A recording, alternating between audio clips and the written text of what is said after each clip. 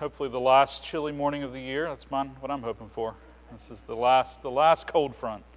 It's behind us, or it will be in about 24 hours. That's my hope.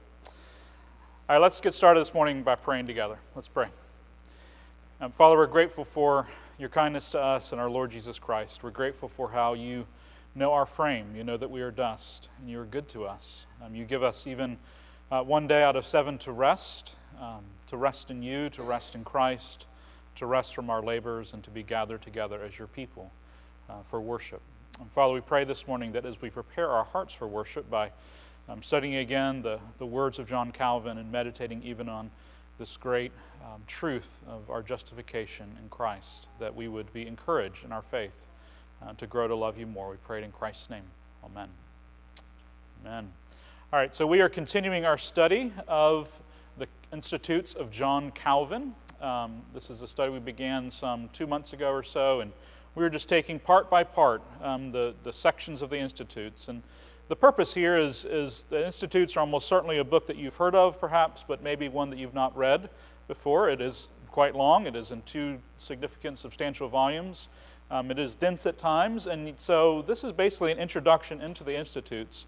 Not so much me summarizing the material, but actually giving you the material, selections of it at least, so that you can see the way that Calvin's mind works. You can see the reason that this book is remembered and loved even 500 years after its publication. Hopefully as an encouragement to your faith now, but perhaps also to encourage you to continue your study of theology on your own, even of Calvin's theology.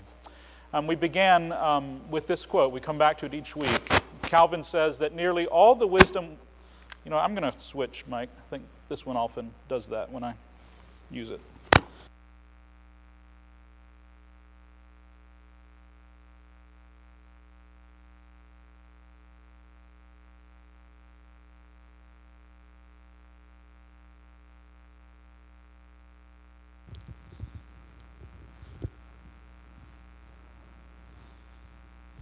All right, Calvin begins this way. He says, nearly all the wisdom we possess, that is to say, true and sound wisdom, consists of 2 parts, the knowledge of God and of ourselves. That is a quote that has stood the test of time because there is much truth in it. I encourage you to meditate on it. Knowing yourself and knowing God, that is the sum of all wisdom, and they are intimately connected with one another. Calvin then began to talk as he went through the Institutes about the way in which our knowledge of God is covered up. It's covered up by our sin and our ignorance. We actually smother the knowledge of God that He seeks to give to us in our rebellion against Him. We imagine God as we have fashioned Him for ourselves in our own presumption. That is idolatry of the human race. So what does God do in response to this idolatry? He sends us a Redeemer. And this Redeemer is one, as we're going to look at today as we think about justification, that is not someone that can be apart from us, far off from us, but to save us, He had to become like us. He had to become one of us, and we had to be bound to Him. We had to be united to Him, actually. That doctrine of union with Christ is one that runs throughout the whole breadth of the Institutes from beginning to end. It is central for Calvin. It is central for us today. And we're going to talk about that some this morning. First, Calvin says we must understand that as long as Christ remains outside of us and we are separated from Him, all that He has suffered and done for the salvation of the human race remains useless and of no value to us. He had to become ours and to dwell within us so that we might grow into one body with Him. This is the way of salvation. This is the order of salvation, union with our Lord Jesus Christ. And the Spirit, of course, is the bond that connects us to Christ, that effectually unites Christ to us. Last week, we began to think about the Christian life and sanctification and what that looks like. We talked about how the goal of the Christian life is to confirm the adoption that we have received as sons, to grow in that holiness to which we are called, that our life might express Christ, who is the bond of our adoption. We're not to just grow in holiness in some abstract, generic way, but to grow in holiness and conformity to Jesus Christ, that our lives might look like Him. He is the goal of the Christian life. Calvin has this wonderful quote. Sometimes we can be discouraged about how much progress we're making in our Christian life, how much progress we're making in holiness. But for Calvin, he understands that. He understands our limited capacities. And yet he says, let each one of us then proceed according to the measure of his puny capacity, and set out on the journey we have begun. Let us not despair at the slightness of our success, right? It might be halting, it might be one step forward, two step back, but with continuous effort we must strive toward this end, that we may surpass ourselves in goodness until we attain to goodness itself. And this is the journey of the Christian life. And it is summed up, according to Calvin, in this statement: self-denial, denial of self. This is what Christ called men to, and this is the goal of the Christian life. This is another way of talking about that holiness, is the denial of self. Calvin also talks about how what this means in relationship to other human beings in terms of our growth in sanctification, holiness. It means to understand that whatever benefits we have been given by God have been entrusted to us on this condition, that they may be applied for the common good of the church. This, for Calvin, is a way of talking about love of neighbor. Holiness is not only love of God, it is also love of neighbor. And we must see ourselves then as stewards. All the gifts that we possess have been bestowed by God to us and entrusted to us, not given to us, just completely, ultimately, entrusted to us on the condition that they be distributed for our neighbor's benefit. Our time, our money, our resources, our gifts, our talents, none of these are things that we possess in and of ourselves. They have been bestowed to us by God. They've been entrusted to us by God as stewards, that we might use them for the good of others. We are the stewards of everything God has conferred on us, by which we are able to help our neighbor and are required to render account of our stewardship. We will render an account of the stewardship that we have exercised over what God has given us. I think that is a good reminder for us as we think about our lives. Holiness is not only in putting off sin, it is also taking up righteousness. It is also taking up love for others, love for God, love for neighbor. It is the heart of the Christian life. Any questions about any of that before we jump in this morning now to justification? A brief summary. All right, this morning we are going to talk about justification. And I know that most of us here are Reformed and Presbyterian folk, and so we feel like we probably know all about this, right? We know about justification. We've heard about it a million times maybe. That's okay. This is such a precious and sweet truth of the gospel, our justification in Christ, the remission of our sins, the righteousness that He gives, that it is worth our time, certainly, to consider again, and perhaps even to learn some new things, because Calvin addresses this in his own way. So we'll start with this. Book 3, chapter 11. This is a wonderful chapter to read in its entirety, if you felt called to do so. Justification by Faith is the title. Place and meaning of the doctrine of justification, the first section. Christ was given to us, Calvin writes, by God's generosity, to be grasped and possessed by us in faith. By partaking of Him, we principally receive a double grace, namely that being reconciled to God through Christ's blamelessness, we may have in heaven, instead of a judge, a gracious Father. And secondly, that sanctified by Christ's Spirit, we may cultivate blameless and purity of life. So we are reconciled to God, and we are given a gracious Father, but we're also justified for holiness, as he mentioned already. This, i.e. justification, Calvin says, is the main hinge on which religion turns. This is something that is one of the core ideas of the Reformation, that justification is not a peripheral issue, it is a central issue. It is, as Calvin puts it, the main hinge on which religion turns. For unless you first of all grasp, Calvin says, what your relationship to God is, and the nature of His judgment concerning you, you have neither a foundation on which to establish your salvation, nor one on which to build your piety toward God.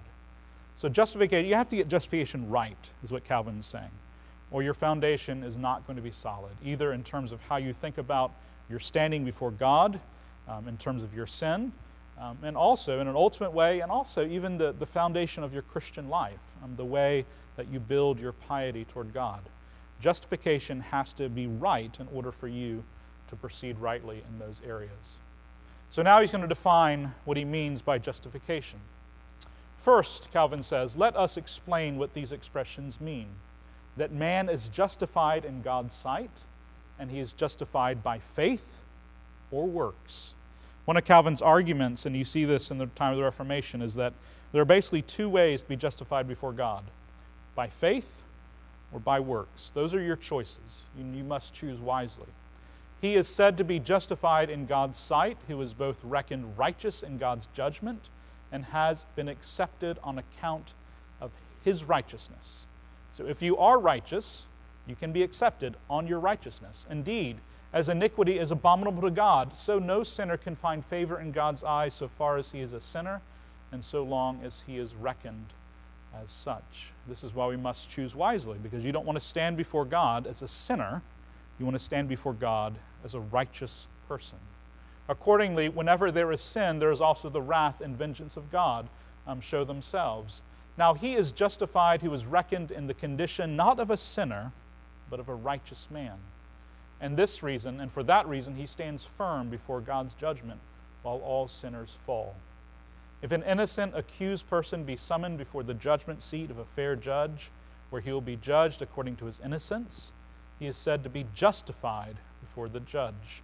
And this is, of course, one of the metaphors that is used in the Scriptures, even by Paul, this idea of a courtroom, the judgment of God. That to be justified means to stand before God, to be weighed in the balance, so to speak, and to be declared just, innocent, righteous. So how do we get that?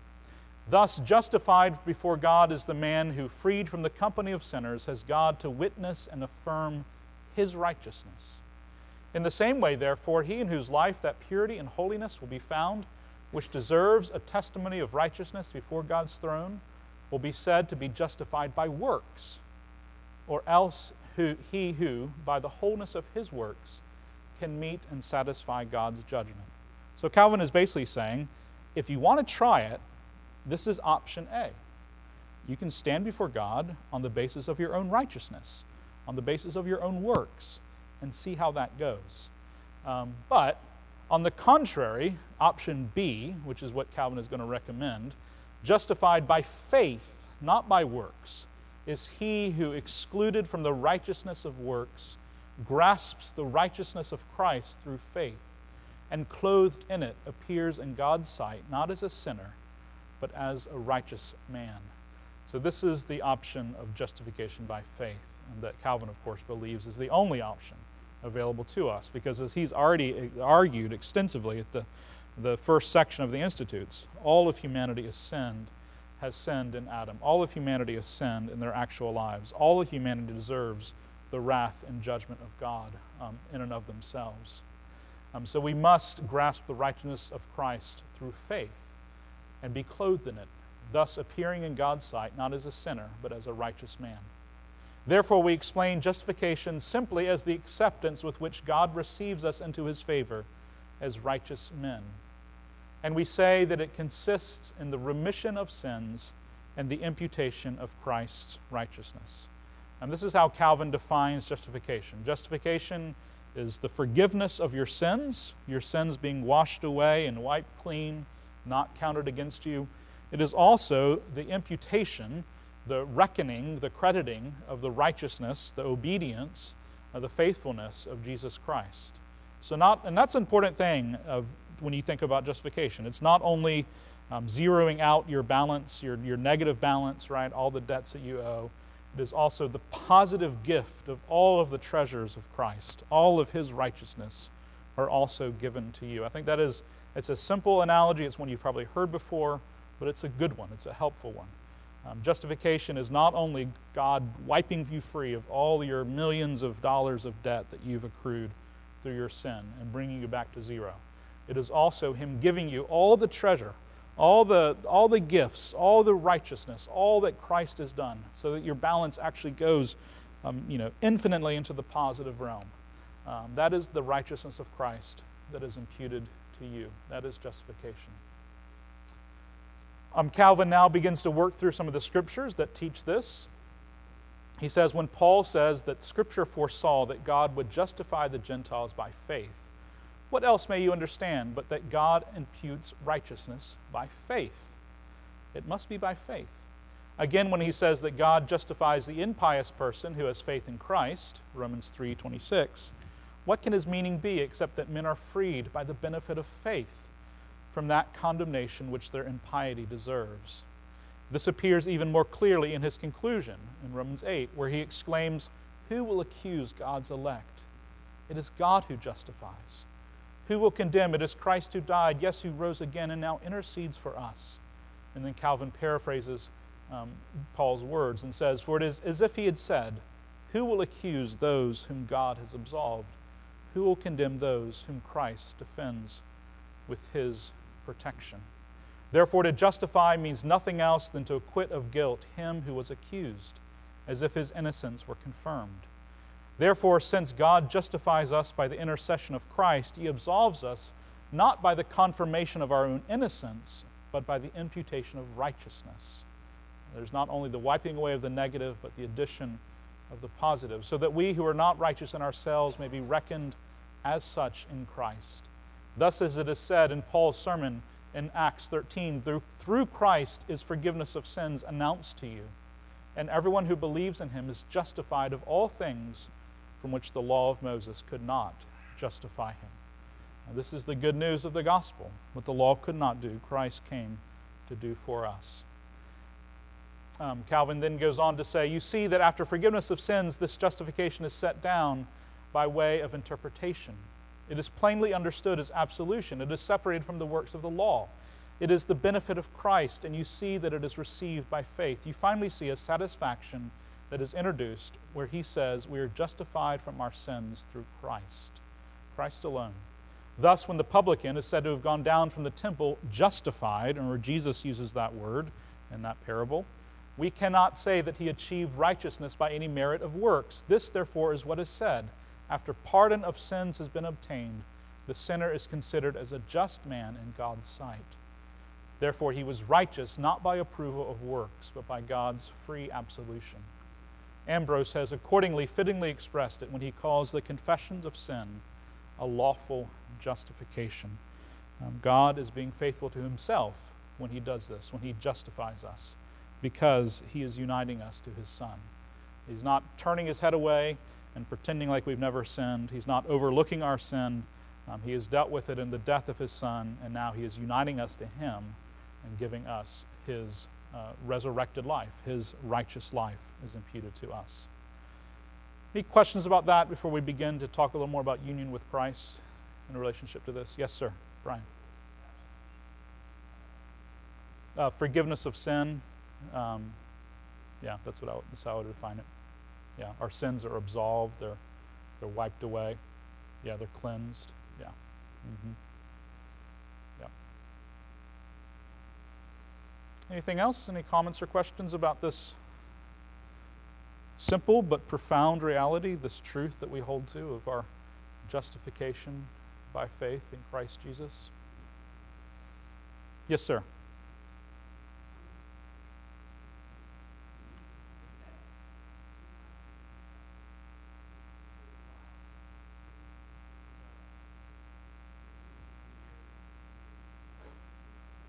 Yeah.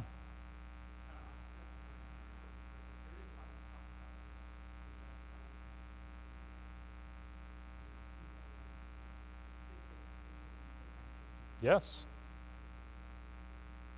Yes.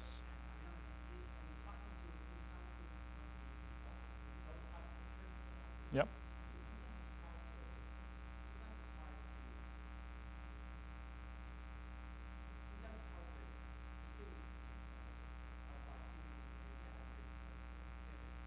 But then in a practical way, oftentimes, almost for the decide to talk about, yeah, you need to behave this way. It's not earning you in heaven, but these things may have repercussions in this life. I don't know, how would you use the way? I think that we have to say both at the same time, that we are objectively really eternally justified in Jesus Christ. We trust in Christ. We united in him. That's simply true. And yet you're also called to give an account for your life in the last day before the Lord Christ. You're also called to grow in holiness, to confirm your adoption as sons. The difference is that none of those things, that your salvation now is not dependent on those things. It's not as though you can lose your justification, but rather the phrase that I like to use, we talked about last week, is, sanctification and holiness is becoming what you already are, right? You already are in Christ. You already are united to Him. Now you're called to become like Him, become what you already are. So I think this is just one of the tensions, obviously, in the New Testament. You see Paul wrestling with it in different ways, in different places. Shall we therefore sin so that grace may abound? By no means, right? And why? Because we've been united to Jesus Christ, because we've been given His life. I get the tension, but I think it's something we have to affirm both of those things. That are we absolutely justified in Christ? Yes. Are we absolutely called to grow in holiness? Yes. Only the holy shall see the Lord. That's the promise that the Scripture gives us. So we have to balance those things and hold them, but not balance, that's not the right word. We have to hold on to both of them at the same time and say that they're both equally true.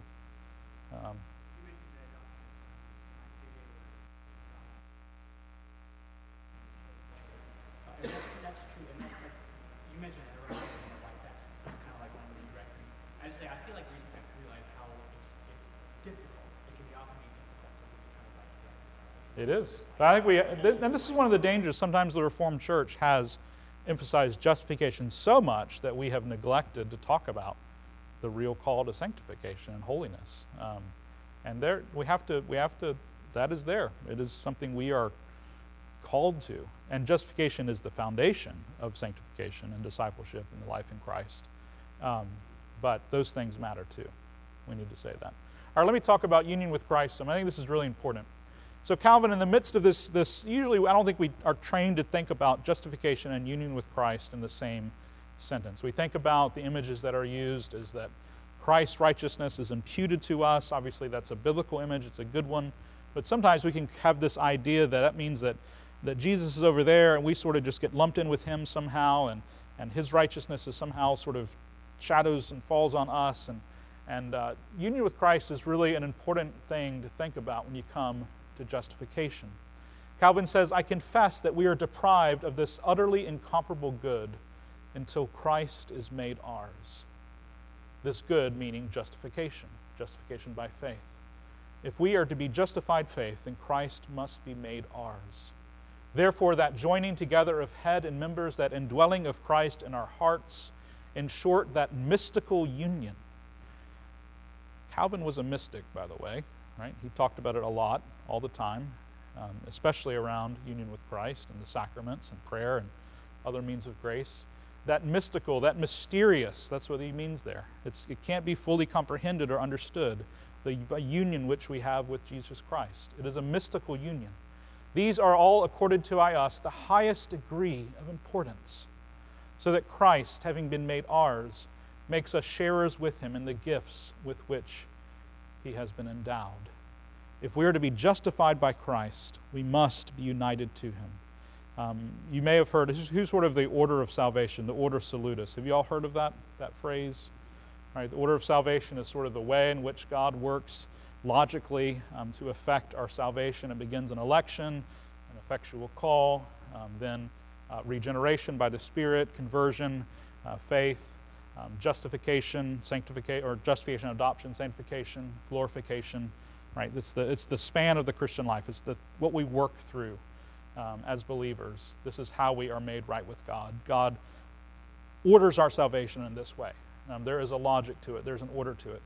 Now, where does union with Christ appear on the order of salvation? Everywhere, right? It's not one of the steps. It's the whole thing, right? The whole thing is order. The whole order of salvation can be subsumed under the title union with Christ. John Murray made that argument. He made it eloquently.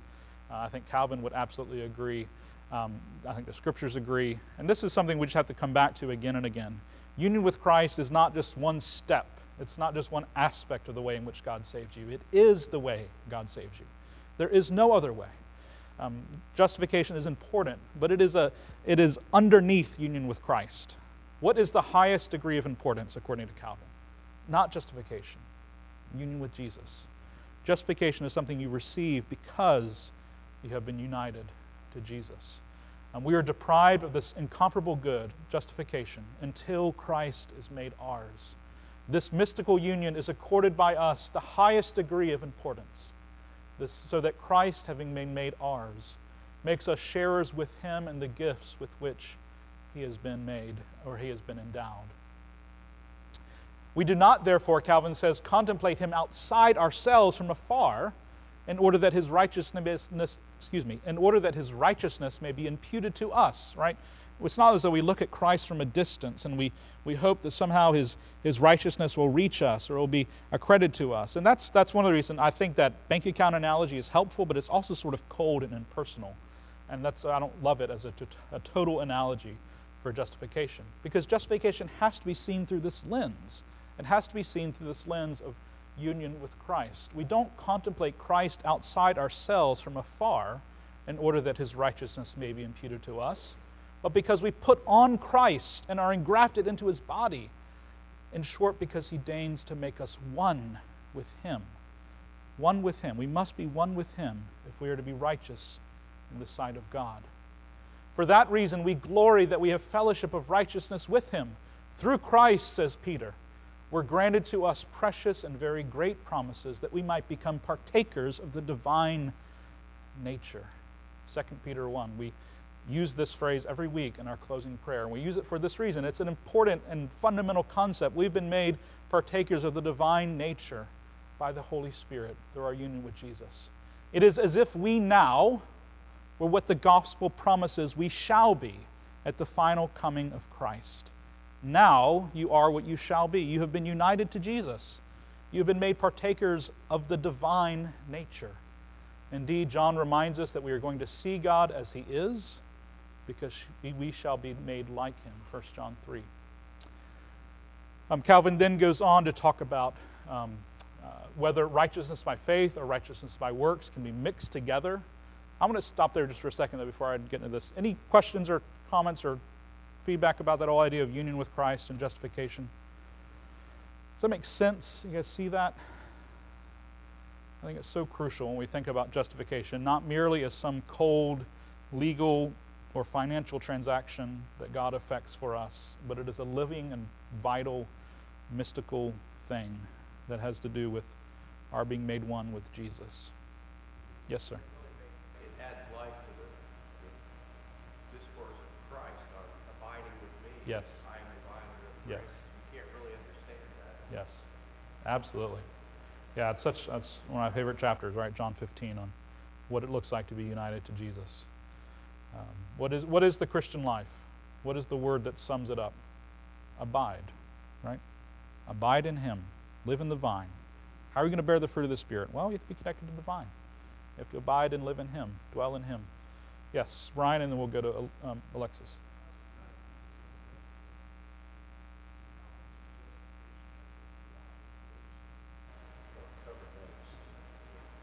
Both.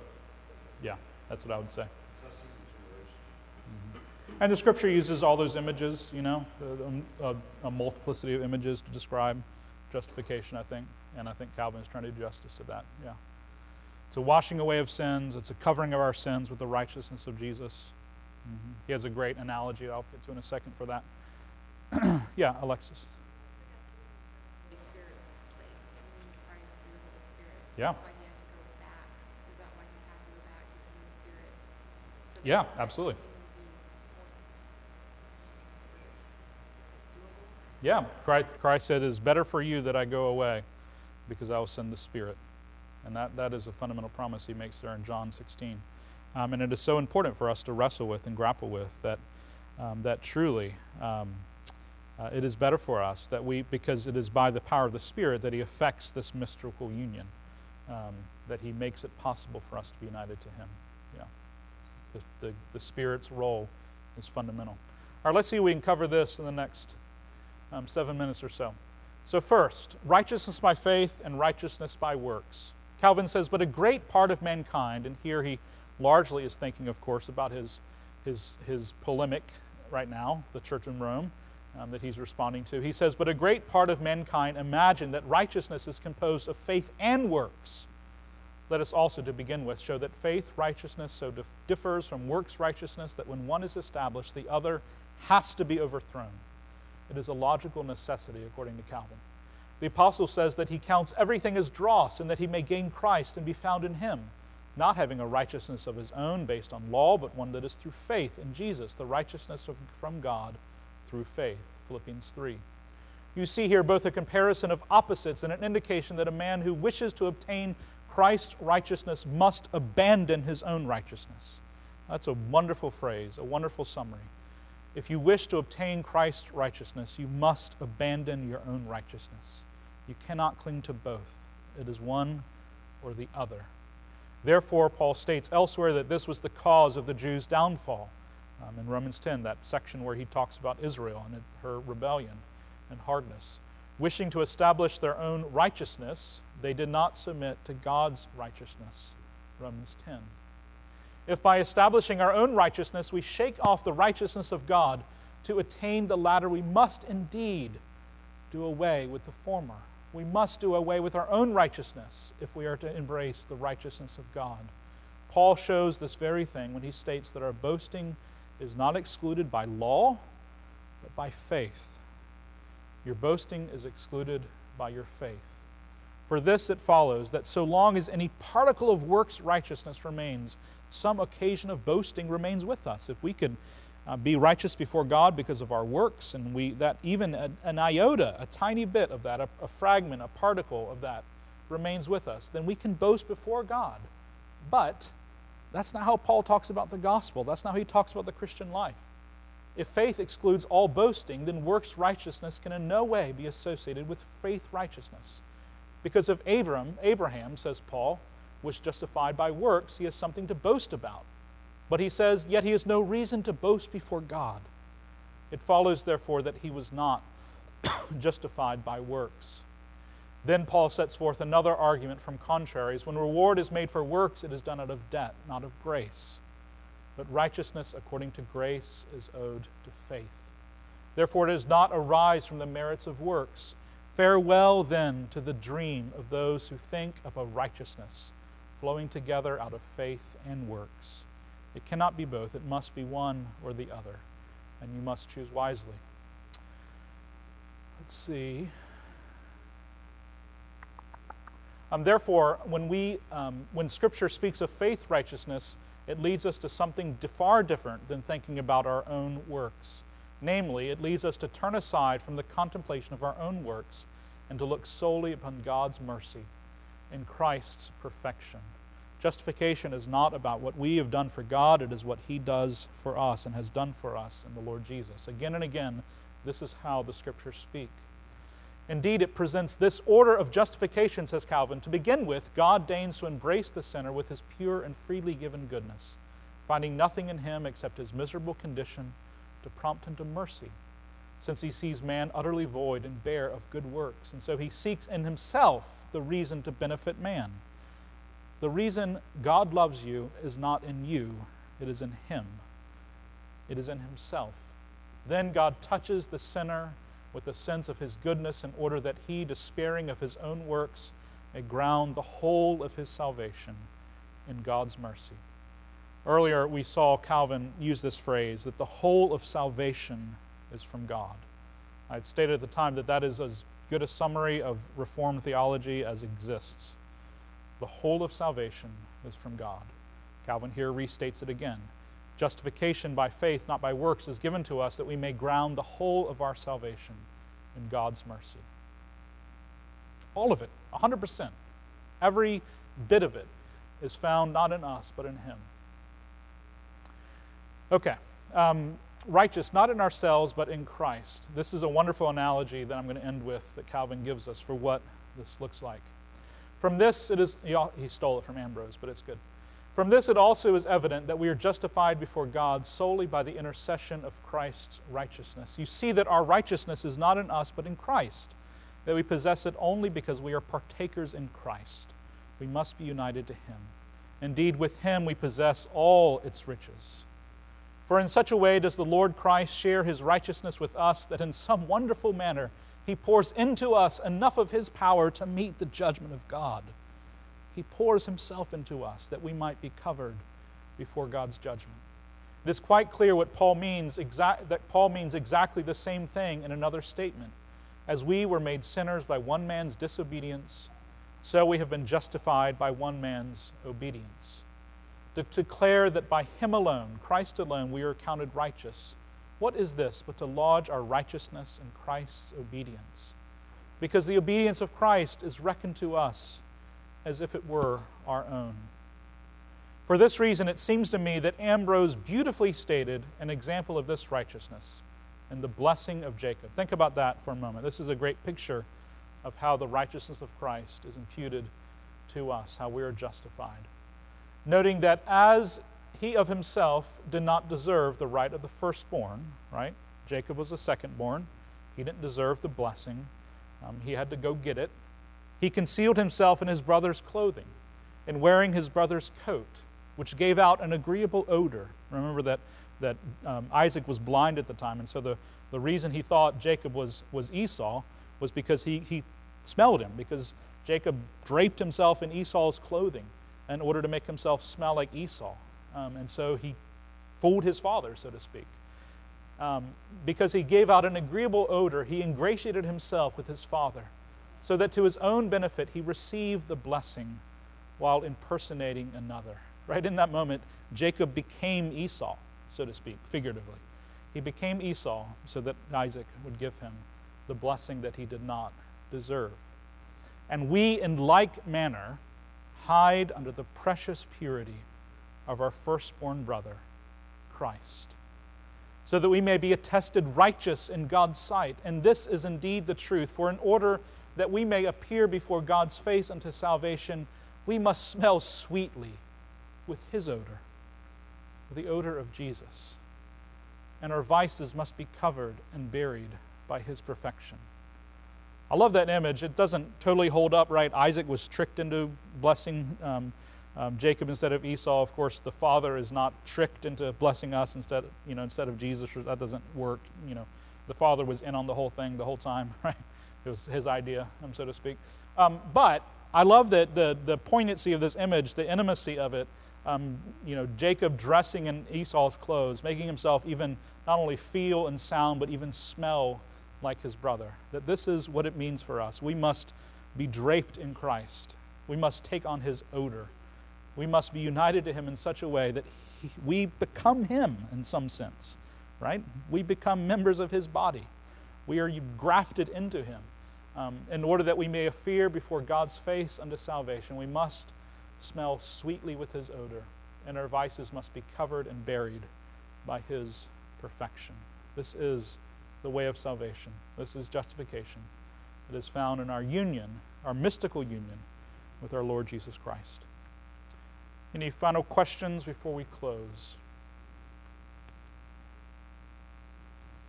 All right. Something to comprehend and think about, meditate upon. You won't run out of things to think about when it comes to union with Jesus. Let's stand and pray together. Father, we thank you that we have been united to your beloved Son, that this is the order of salvation, union with Christ. And as a part of that union, we receive the blessing of justification. Not only that our sins are wiped away and washed away and forgiven, but we are made righteous in Christ, that we are imputed his righteousness, Father, his obedience, his life is given to us. Father, may we be like Jacob. May we cover ourselves with our older brother. May we hide ourselves in him. May we even take on his odor before you. Deepen our union with our Savior, Father, that we might be pleasing to you. We pray it in Christ's name. Amen. Amen.